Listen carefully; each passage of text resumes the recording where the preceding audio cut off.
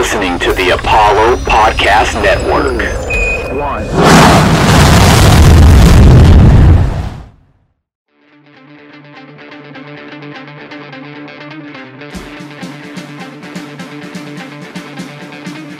This kid's got ridiculous power. The rookie strikes again. Welcome to the show.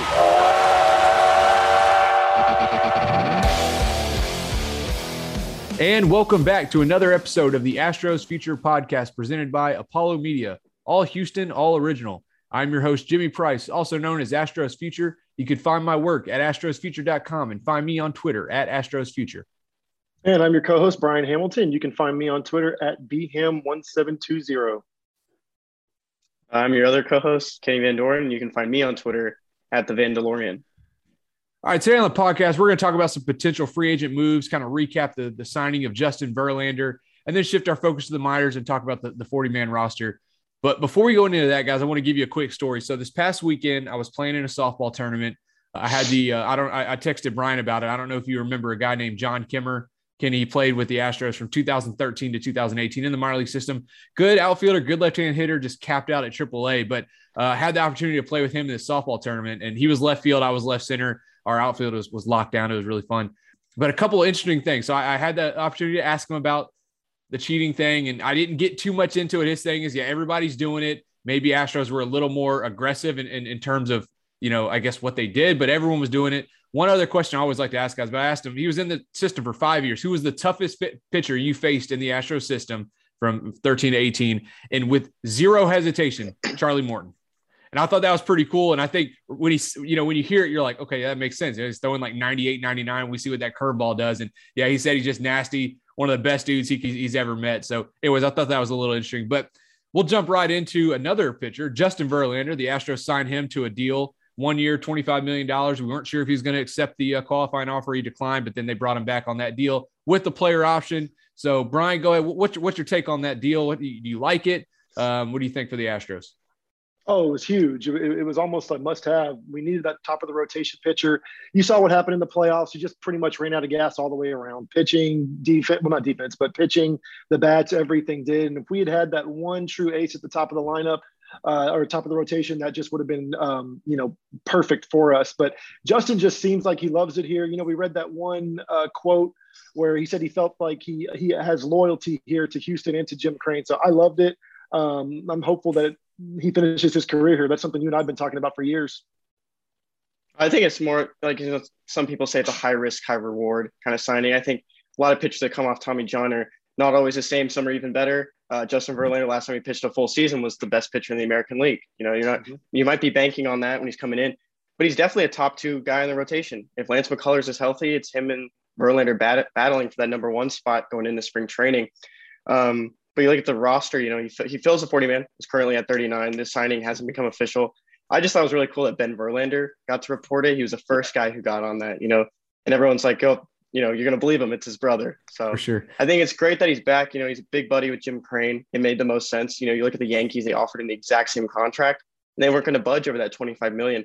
So it does show that he is worth something. If other teams are going to, offer the same 25, some Astros fans feel like the Astros overpaid, but if other teams are doing the exact same thing, probably makes sense that, he deserves that money based on the market.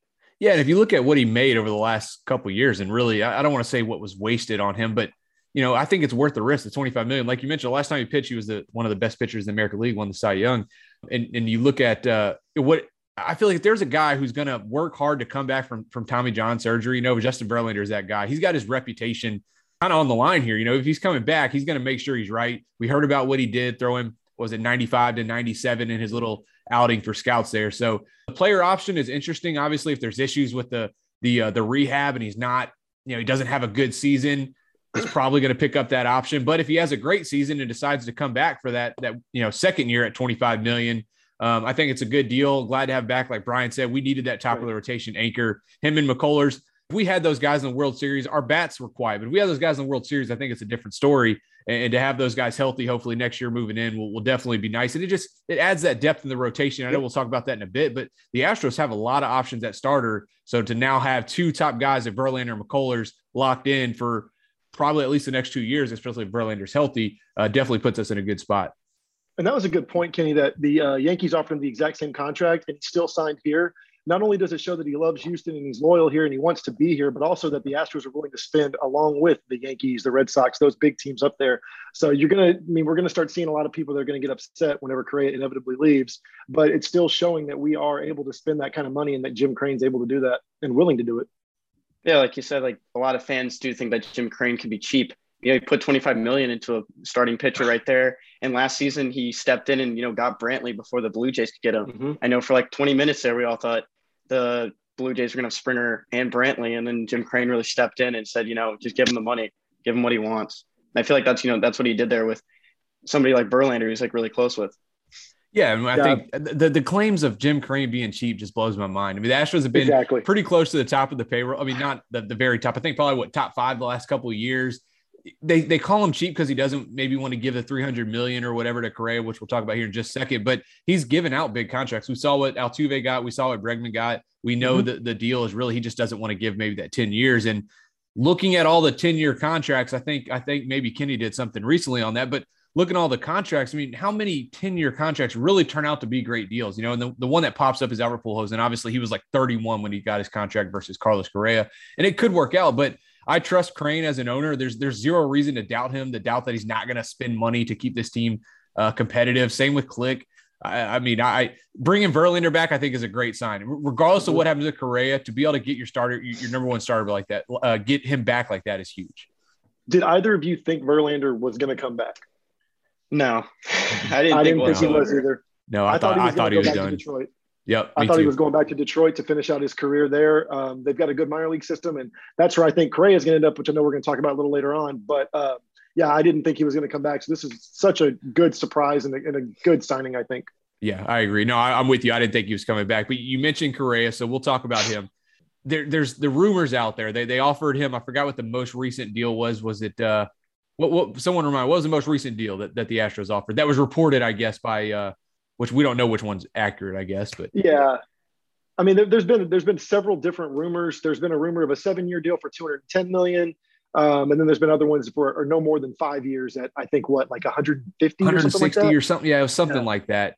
You remember, Kenny? I think it was like 165. It's like the max that we saw, maybe 5 years. Yeah. But why take it? Yeah. And that's good money, but yeah, I mean, he's obviously going to get more than 5 years out on the open market, and I don't blame him, but I do think Detroit is a good landing spot for him. Like Brian mentioned, they got a lot of young talent. They showed a lot last year. Obviously AJ Hinch there. We saw Hinch and Correa eating lunch or whatever here just last week, I think it was. And Hinch actually commented on that, said, no, he came here to eat breakfast with them and he came to bring a present for his kid. So I feel like, with the way you can ship things nowadays, it would have been a lot easier to not fly here and do that. So there's probably some talk about that.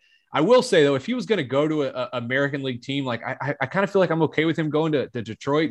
If he went to the Rangers or went to the Angels or something like the Mariners or something, it would be brutal. But if he goes to Detroit, whatever. But at the end of the day, I'd love to keep Correa. Me and Brian have hit on this over and over and over. And if you're going to spend, he checks all the boxes to spend, right? Mm-hmm.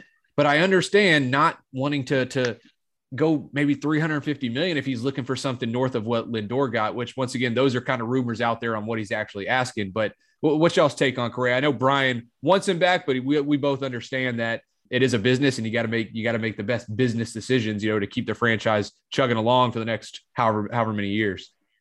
So I think that whenever it comes to Correa, just like with Verlander, we just paid Verlander $25 million.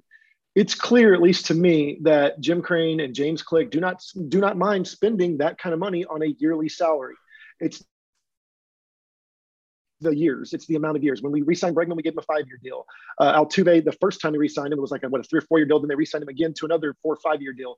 It's the years. That's what I think the issue is there. And if you look at the contracts that have been reported to be offered to Correa by the Astros, it fits in with that. I mean, the 5 years, $160 million, 5 years, $150 million, whatever. Mm-hmm. He's cool with the salary. It's the amount of years. But it's like you and I have been saying, Jimmy and Kenny. I think you agree with this. I don't know if you have or not, but I mean, like Correa does fit all the boxes. But that 10-year deal, man, when they're 35, 36 years old, getting 35 to 40 million a year, mm-hmm. and he's probably a part-time DH and left fielder, that can be an issue.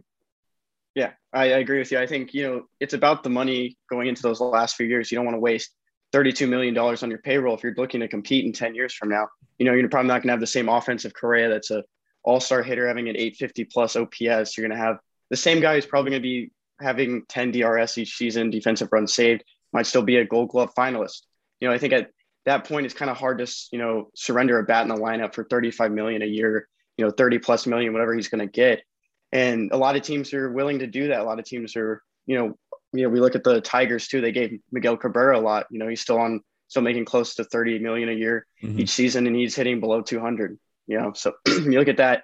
But Crane has been open about it. He said, I'm going to keep pushing. I'm going to keep pushing at that threshold. 2 years ago, even in 2020, he was right over it. They got penalized and lost a draft pick for that as well. So this team isn't afraid to spend. It's just where the money goes. And, some fans, there's a line. There's a fans who are like, just pay him, give him what he wants. Other fans, like, they look at the future. They're looking at when he's 35 years old, is he really going to be worth $30 million? This is OPS actually going to be plus, 900 at that point? It's probably not going to be. But, it's just how it builds up. And you look at the roster right now, how much do they pay Greinke this year? How much do they pay Verlander? I know you didn't think those guys would be injured or falling off, from what they were. But, every team wastes money wherever it is. At some point, I think 4-5 more years of Correa's prime is worth, losing money in the end when you're not really going to compete in 5 or 10 years, Yeah, definitely. And I think you bring up a good point. It's just what's going to happen at the end of the contract. Is Correa worth $35 million over the next 5 years? I think that's an easy yes. But when it gets to the end, then what do you do? And by that point, you got Kyle Tucker coming up, you got Jordan coming up. Any of the young pitchers potentially due for large contracts, any other potential young player we bring up. We'll talk about one here in a second, but you got to be able to have that money to sign those guys too. So it's kind of, you've gotten so many years out of Correa. Are you willing to let him walk? That way you can maybe keep guys like Tucker. But let's say he doesn't sign here. Let's say he does go to Detroit or go somewhere else.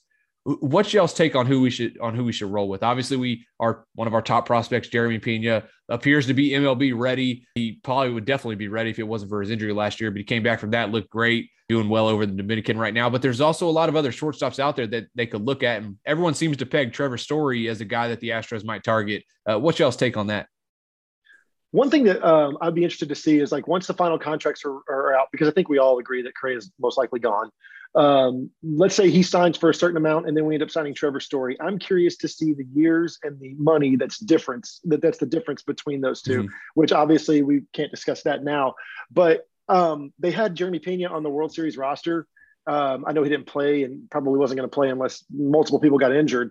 But I tend to lean towards rolling with Jeremy Pena if they feel like he is major league ready. Because we have the lineup that does not need to depend on his bat. It will give him time to develop. He's already good with the glove. He's got a good arm.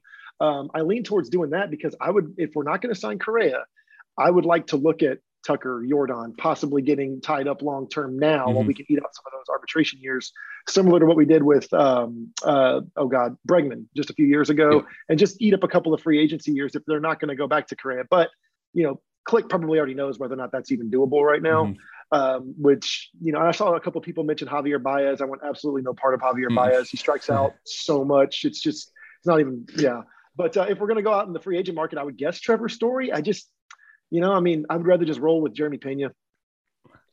Yeah, I really like that you touched on the arbitration years. I think someone like Tucker and Jordan, once they start hitting arbitration, those numbers are going to get really high. So might as well just eat that money now in a smaller contract like Bregman did. But you look at what happened when Springer left. They tried to replace his offensive side. They weren't going to replace it in Miles Straw. And the center field market last year was a little bit better than this year. But there's a guy like Starling Marte. The Astros have been linked to him, and they can replace Carlos Correa's offense with that. And Starling Marte is also a plus defender. He's quick. He can lead off. He'll hit second. He's been a two-hole hitter his whole career. But when you look at the shortstop class, this is probably one of the best, in like the last 10 years. And even next year, there's three guys, Alexander Bogaerts, Trey Turner, and Dansby Swanson on the market. But this year is where you're going to find, your franchise shortstops. And people have been, the Astros are linked to Marcus Semien as well. Marcus Semien's a little bit older. He's like probably the oldest shortstop on the market. He got a real prove-it deal from the Blue Jays. He proved it. He was a top three. He was a finalist for the MVP. Someone like Semien, he's not a great defender. They did move him to second base when he was in Toronto. Out of those three, I don't think Seager would land with the Astros. but I really like Chris Taylor. I think Chris Taylor could start at shortstop until Pena's ready. Click mentioned in his press conference at the end of the season, they'll know once Pena's ready once he tells them. I think they really like Pena. They'll go to him. But how many contending teams start a rookie shortstop, his first game of the season on opening day? I think that's a little bit of a hard thing to do. A team that was in the World Series last year is going to give someone with no experience the first start of the season. I think it will take a little bit of time to adjust him in there. But someone like Chris Taylor could start at shortstop. Once Pena's ready, him and Diaz can work at it at shortstop, and you can move Chris Taylor to center field.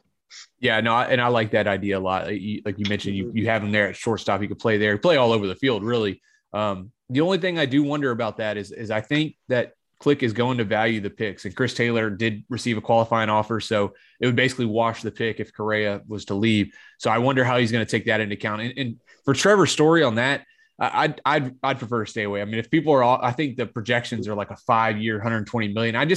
To me, if you're going to pay Trevor Story 20-something million a year, $25 million a year, you might as well just roll with Jeremy Pena and use that money elsewhere.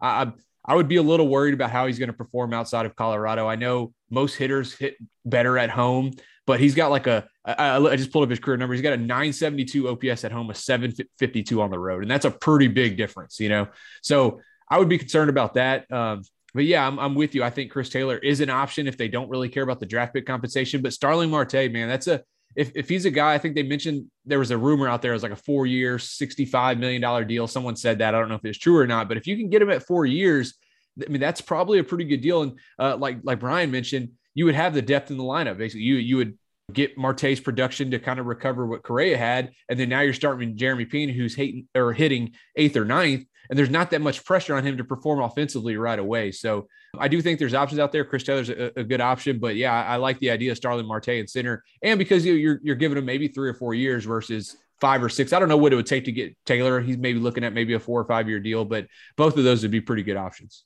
Yeah, I think Marte and Taylor are roughly the same age or not too far apart, but there was that one small I can't remember if it was a tweet or if it was something on one of the websites, but they mentioned how Starling Marte may not be going to the highest bidder because he's only in the playoffs once, and that was way like 10 years ago with Pittsburgh. He wants to win, so that could really benefit the Astros if we really are all over him the way everyone seems to think we are. You throw him out in center field, just like y'all were saying, I think the rest can kind of work itself out. Yeah, I don't really know the friends of Starling Marte either, but if he's looking to contend, I bet he'd call up some of these guys and ask him, like, do you want me to play there? I want to play here. Will they offer me the money I want? That's also I like the thing about him going to a contender. The Astros 2 wins away from winning the World Series, and he sees that this team can contend. They like to spend money on short-term deals. He's above 30 years old now. He's probably not going to get more than 4 or 5 years. And this might be the best place for him if he's looking for all that. Yeah, and I don't know if it's the prospect guy. I mean, obviously I love draft picks, but without having the first or second round pick the last 2 years, the system has been a little bit depleted from maybe that high potential early on draft picks, right? Well, you're going to have your first and second round next year. If Correa leaves and you sign a guy like Marte, who was traded in the middle of the season, so he didn't receive a qualifying offer, you would get that second round pick essentially for Carlos Correa. So, I mean, I think I texted this to Brian. It's kind of, would you want to go for a guy like Chris Taylor? Or would you say, no, I'd rather have Starling Marte and a second round pick, And if like you said, if Pena's ready and they think he's ready, we saw what he did with the bat in limited time in AAA. We know he's good with the glove.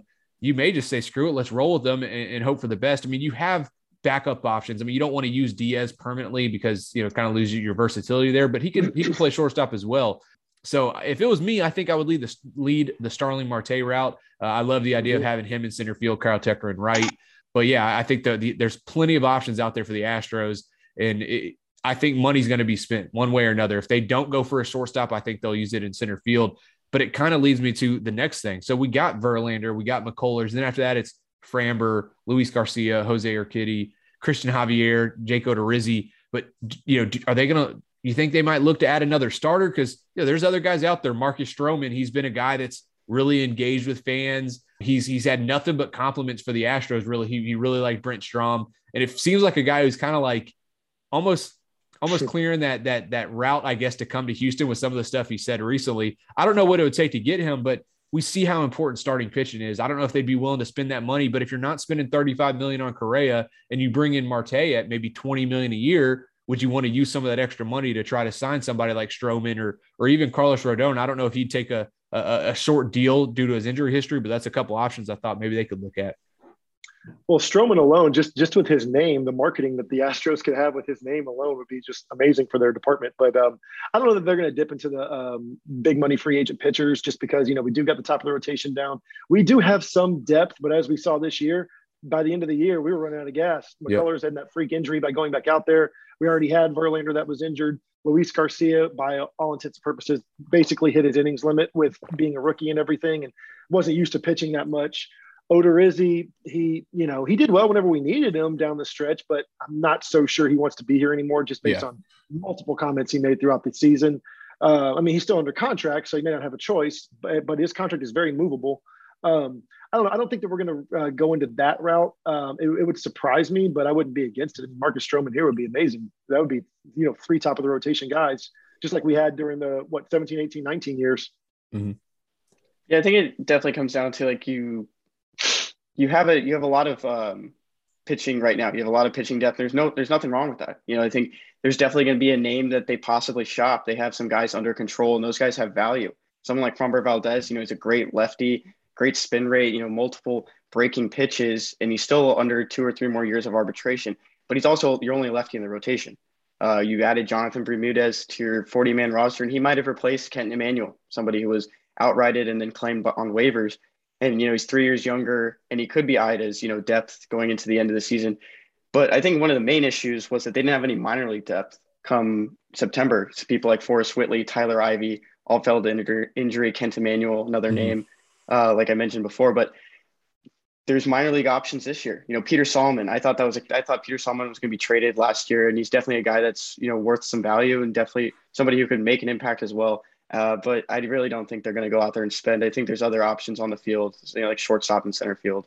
Yeah, and then obviously one other position they're going to have to spend because some of the guys they traded for at the middle of the season are free agents is the bullpen. I think the Astros have, if they were to bring back just a couple guys, I think they have the making of a really strong bullpen. We'll see what they do with, I think we talked about with Kendall Graveman or Yimi Garcia, 2 guys that if the price is right, I'd like to see them to bring back. To add with Ryan Presley and Phil Maton. And we talked about Brooks Raley. So it sounds like he elected free agency. He's a guy that the ERA didn't look great, but the peripherals look phenomenal. And he was really good from I'd have to go pull it up. I don't know if it was maybe like June or July on to the rest of the season, him and Ryan Stanek as well. So what do y'all think about that? I mean, to me, Graveman would be the priority. I think he has the stuff that you look for, the strikeout stuff. And the Astros are kind of just really starting to use him right. And he pitched really well in the playoffs as well. Yeah, I agree by making Kendall Graveman the priority. I like the idea of having multiple closers basically at the back end of your bullpen. Whenever Presley and his wife had their baby, Graveman was closing for us. So like if something like that were to come up, you have that guy that you come on there. I don't know if the Astros are going to be willing to meet that price, especially with Presley 1 or 2 years away from free agency. But no, that would be great if we could get Kendall Graveman back. If not him, then maybe Yimi Garcia, just on like he won't be nearly as expensive as Kendall Graveman, at least not in my opinion. But yeah, I mean, like we would have, after the deadline this year, we have what happens, but I would love to see us, make an effort to bring back Kendall Graveman. I love the idea of having multiple closers. I think, when you have one closer, multiple ones, that's a lot of high leverage arms automatically.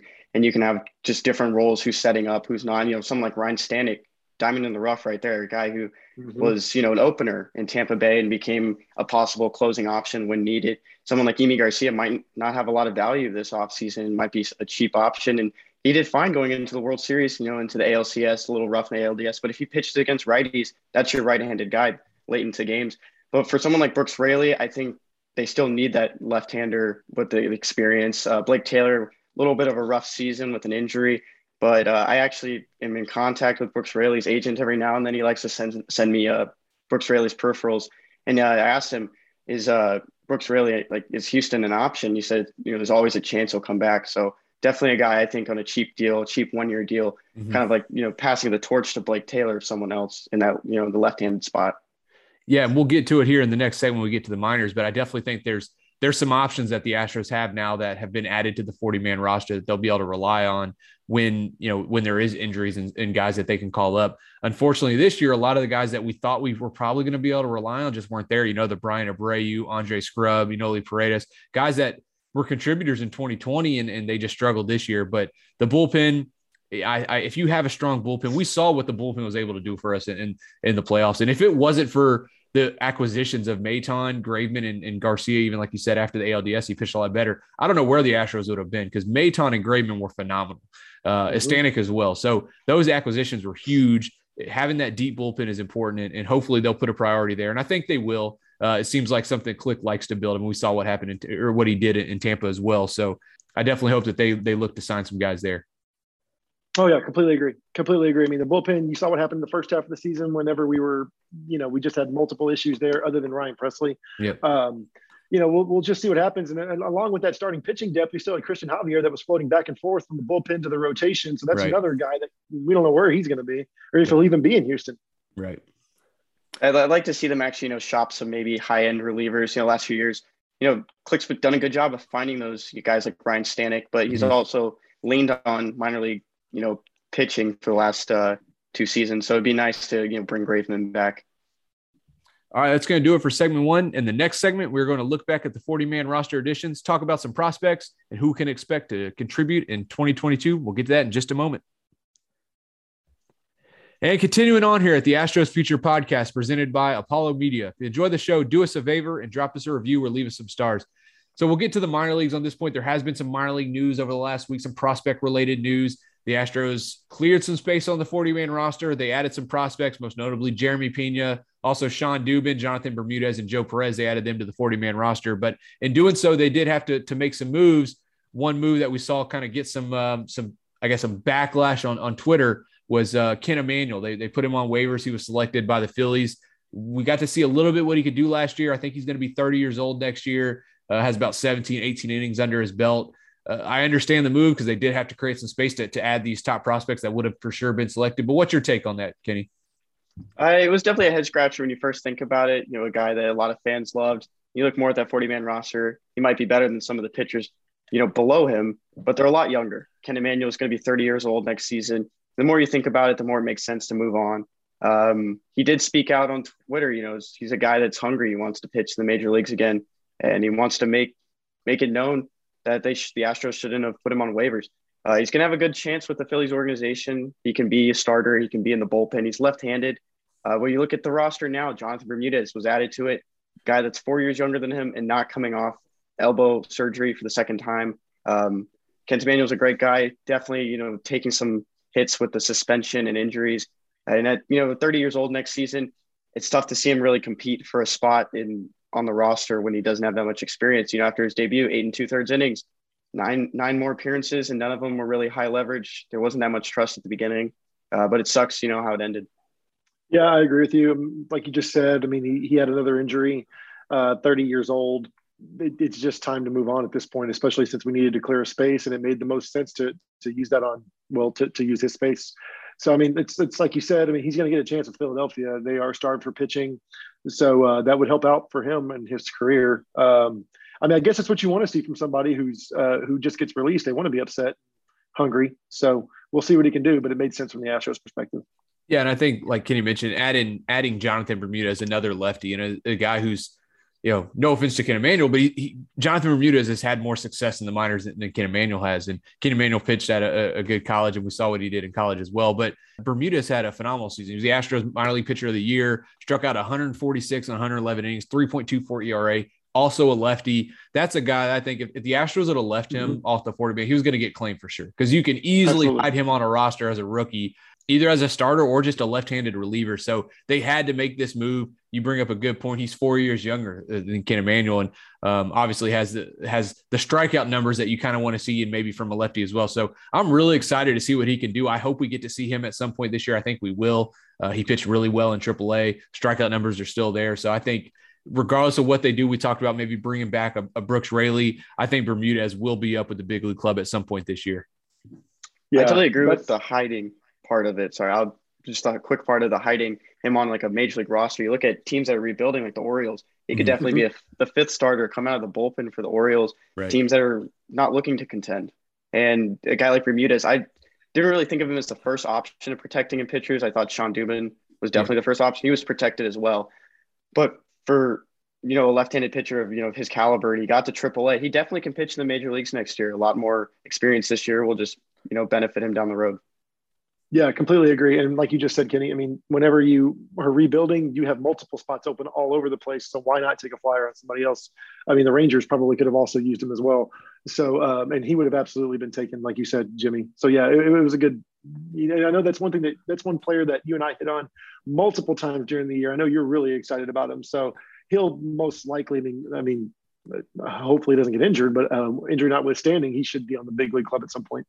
Yeah, and Kenny mentioned one of the other pitchers that was added that I definitely think would have been selected, Sean Dubin. We saw what he did in AAA this year. The guy's got nasty stuff. He looks like he's probably destined for relief, which is okay. He throws 98, wipeout slider, and he started out the season a little shaky, but he finished the season on fire. And I mean, showed exactly what you wanted to see out of a reliever. I actually pulled up the stats over his last 21.2 thirds innings. He struck out 33 and batters hit just 164 off of him. And that's a guy coming in, like I said, with that 98-mile-an-hour fastball, that slider. When I went to Sugar Land, I talked to him. He said he thinks that if he, had one inning and he had to go out there and ramp it up, he could probably hit 100. So that kind of stuff coming out of the bullpen, once again, he would have been claimed for sure. And I think the Astros did the right thing and protecting Dubin that way. And he's another guy, I think, on top of Bermudez that we're going to see at some point next year. We still got the guys like the Andre Scrub and the Brian Abreu, who looks like he's made some changes. He's doing pretty well in the winter leagues.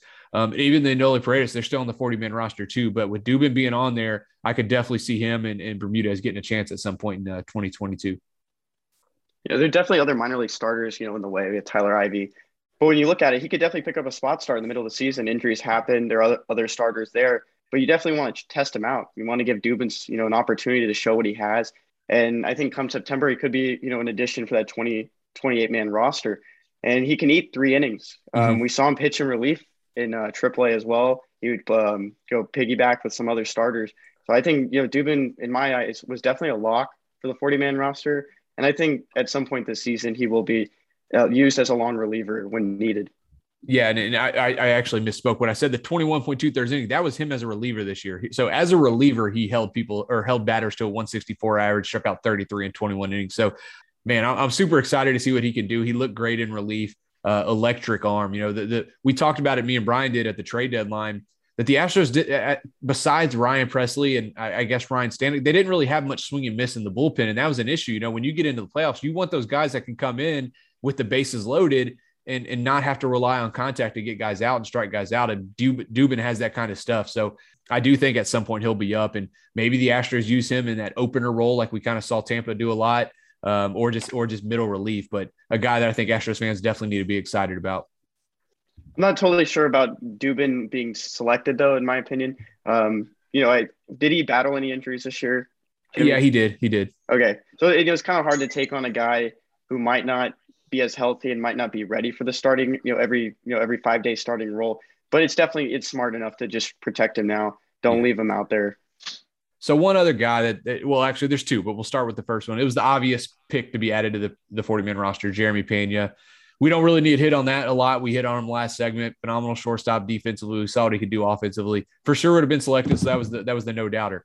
The other one that I think, I don't want to say caught anyone off guard, but he had a breakout season. Me and Brian, I remember talking about in May, right when the season started, and the way this guy got off to a start. Joe Perez, former second-round pick, had all the tools in the world to be a stud, and he finally showed that this year. I mean, the dude destroyed the ball in low A and high A. I mean, incredible numbers. Got to Double A, struggled a little bit, but then found his groove and started hitting really well. And it's despite him being drafted way back in 2017, I think it was. He's only 21. He played this season at 21 years old. So for the Astros to add a third baseman who's 21 years old to the 40-man roster, I think that speaks a lot to what they think about Joe Perez, because that's a guy that would be hard to hide on a roster, I think, a little bit, because he doesn't have that versatility. He's probably going to play third, first, or maybe DH. But for the Astros to add him, I think that shows what they think about him as a prospect, and it gets me excited for what we're going to see from him next year. Yeah, you look at the 40-man roster right now, and what minor league options do you have when somebody like Alex Bregman might fall to injury? It's just Taylor Jones. Mm-hmm. But then they add Joe Perez. a guy who can play third base, maybe some second base, first base when needed. There isn't that Swiss Army knife, but Jeremy Pena can do that as well. But last season, they had Robo Garcia, Jacob Wilson, two guys that were struggling, coming from the minor leagues, going back down. Eventually, they're not with the organization anymore. You look at who's in AAA right now. Miguel Angel Sierra is gone. CJ Hinojosa is gone. There's definitely a spot for Joe Perez to start at third base come April in AAA in the minor leagues. And looking forward, someone like Alex Zagatti, who came up last year during the COVID time, didn't really have a good season last year. They're going to lean on Joe Perez. He's 22 years old. He's a top 10 prospect now for the Astros, really came on the scene, and definitely a guy they could lean on for minor league depth. Yeah, that's a guy that we're going to be talking about a lot this year, just like we were this past year, especially if he can put it together for another healthy season. That's he's someone that, I know Jimmy knows this about him with me, but like really, really excited to look at those box scores every single time he played, because those types of players, like you were just saying, Kenny, he can play all over the place, even though his primary position is third base. Bregman's been injured a lot. We don't really have a shortstop right now. You never know. So definitely a valuable player. Yeah, and one thing that it's hard to get a good gauge on his defense when, unless you're sitting there watching every game. And actually someone asked me about that on Twitter about him or Leon, hey, what about the defensive highlights? I'm like, man, that's hard to do. It's hard to find defensive highlights unless you literally watch every single game. But I put together something that I put on Twitter for Joe Perez. And the one thing that stands out in that video is, the dude was crushing balls all over the field, left field, center field, right field. He's got power to all fields. And if you watch that video, if y'all get bored after this, take a look at the video, watch the very last home run he hit, or maybe the second to last. But in that video, the ball was like well inside. It looked like one of those Carlos Correa home runs where the ball's well inside and he just gets his hands in there and pulls it and hits a home run to left field. But then he's crushing, like a couple of home runs he hit to right are like way out. I'm not talking fence scrapers. They're way out. The guy's got legit power, and he's probably still growing into more. Like you said, just 22 years old, and he's going to be 22 next year. So, man, that's a guy I'm super excited about. And we'll get to see what he can do this year. Or 2022, because he's going to be probably in AAA at some point. And like you mentioned, Kenny, with him being on the 40-man roster, he's going to be a guy who, if there's injuries, he's going to be one that's potentially gets added to the major league roster, and we get to see what he can do as a 22-year-old. It'll definitely be interesting to see if they explore free agency, maybe explore a trade for a guy who's more sitting behind Aledmys Diaz. Robo Garcia wasn't a great option last year. He was a switch hitter. He could play across the infield, maybe some left field, but the bat was never there. The consistent defense was never there. There's other guys out there. If they don't sign a shortstop, I do believe they should go after another utility guy. I've been a kind of a big guy in Kevin Newman. He's the shortstop for the Pirates. He was a Gold Glove finalist. He's a singles hitter. He had an 800 OPS 2 years ago in his first, 140 game season, but he doesn't have that much value. He's still under team control, but there's definitely guys like Joe Perez who could be that second utility guy if needed when injuries happen. Yeah, no, I think you hit that one right. I do think they need to look to more depth. If they don't sign a shortstop, one of those top shortstops like we talked about, looking at signing another utility guy to have that depth, because Garcia, it just wasn't it. We saw what happened. Taylor Jones provided some good depth, and we saw the bat really come around too for him. So excited for him. But there was more movement on the 40-man roster. The Astros traded Garrett Stubbs to the Phillies, and they got back an outfielder, Logan Cerny, I believe is how it's pronounced. But that leaves the Astros with only two catchers on the 40-man roster right now, and it doesn't seem that's normally not how they go through the season. There's always that third guy there. We saw how much Stubbs went up and down. So do y'all think they're going to add Papierski? Is Corey Lee coming pretty soon? We saw him finish the season in AAA. Would they go ahead and add him to the 40-man roster? Maybe once they actually get into season, once they have that need for the third catcher. But that's going to be interesting to see what they do there. And Papierski, maybe he's a guy selected in the Rule 5 draft. I think me and you talked about it. The pitchers just raved about him when they went down there. Lance McCullers, some of the other guys, when they went and had their rehab starts, about his ability to call a game. Not great with the bat, but I think he's a switch hitter. He gets on base a lot, draws walks, doesn't hit for a high average, but a guy that could probably be a solid backup catcher if you need him, especially when you need that defense. Yeah, you can't really add anyone to the 40-man right now with the protection deadline going by, and the Rule 5 draft is in early December. He is a switch hitter. I do enjoy Papierski. I think all around, if the major league players are raving about him, Alex Bregman is big, best friends with the guy. They're buddies. They went to LSU. But when you look at it, if Papierski is taken, I think Corey Lee is obviously going to go on the 40-man roster. I think they'll lean on Corey Lee maybe late into the season, give him a call up in September.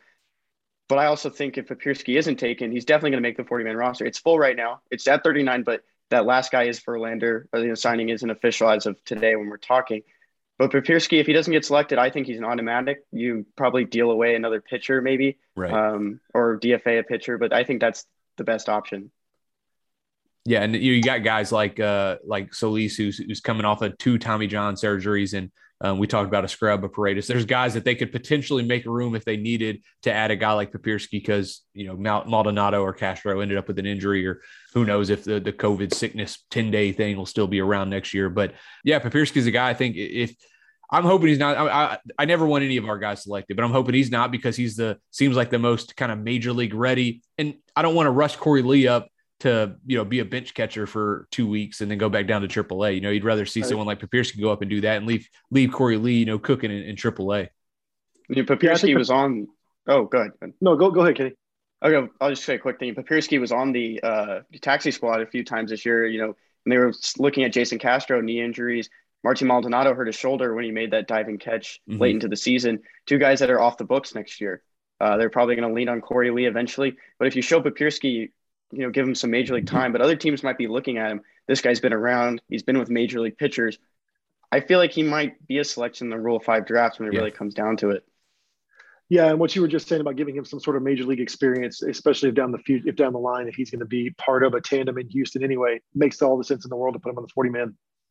Yeah, and I think his opportunity will come. We see how many, like you just talked about, Castro having the knee injuries and Maldonado with the shoulder. Someone at some point in time, one of the catchers are going to need a break. They're going to end up with a small injury, going to need 10 days off, and we'll be giving somebody a shot. But with moving Stubbs out, the Astros did get a legitimate prospect back in Logan Cerny, 10th round pick in 2021, but had some phenomenal numbers at Troy. Hit 332, 15 homers, 12 stolen bases in 51 games.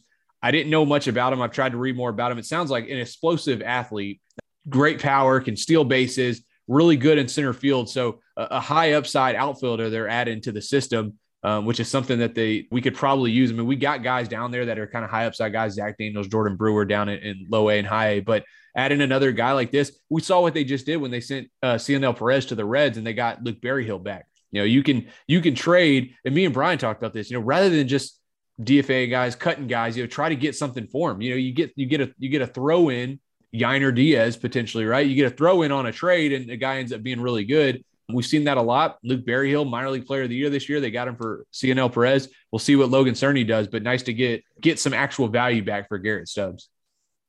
I'm glad you brought up the Cionel Perez thing. It really does feel like last season when they re-signed Michael Brantley, 40-man was full, got rid of Perez, and then they got their minor league player of the year.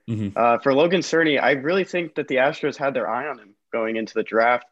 He was selected 3 picks in front of the Astros' 10th round pick. The Astros took a different outfielding, collegiate player.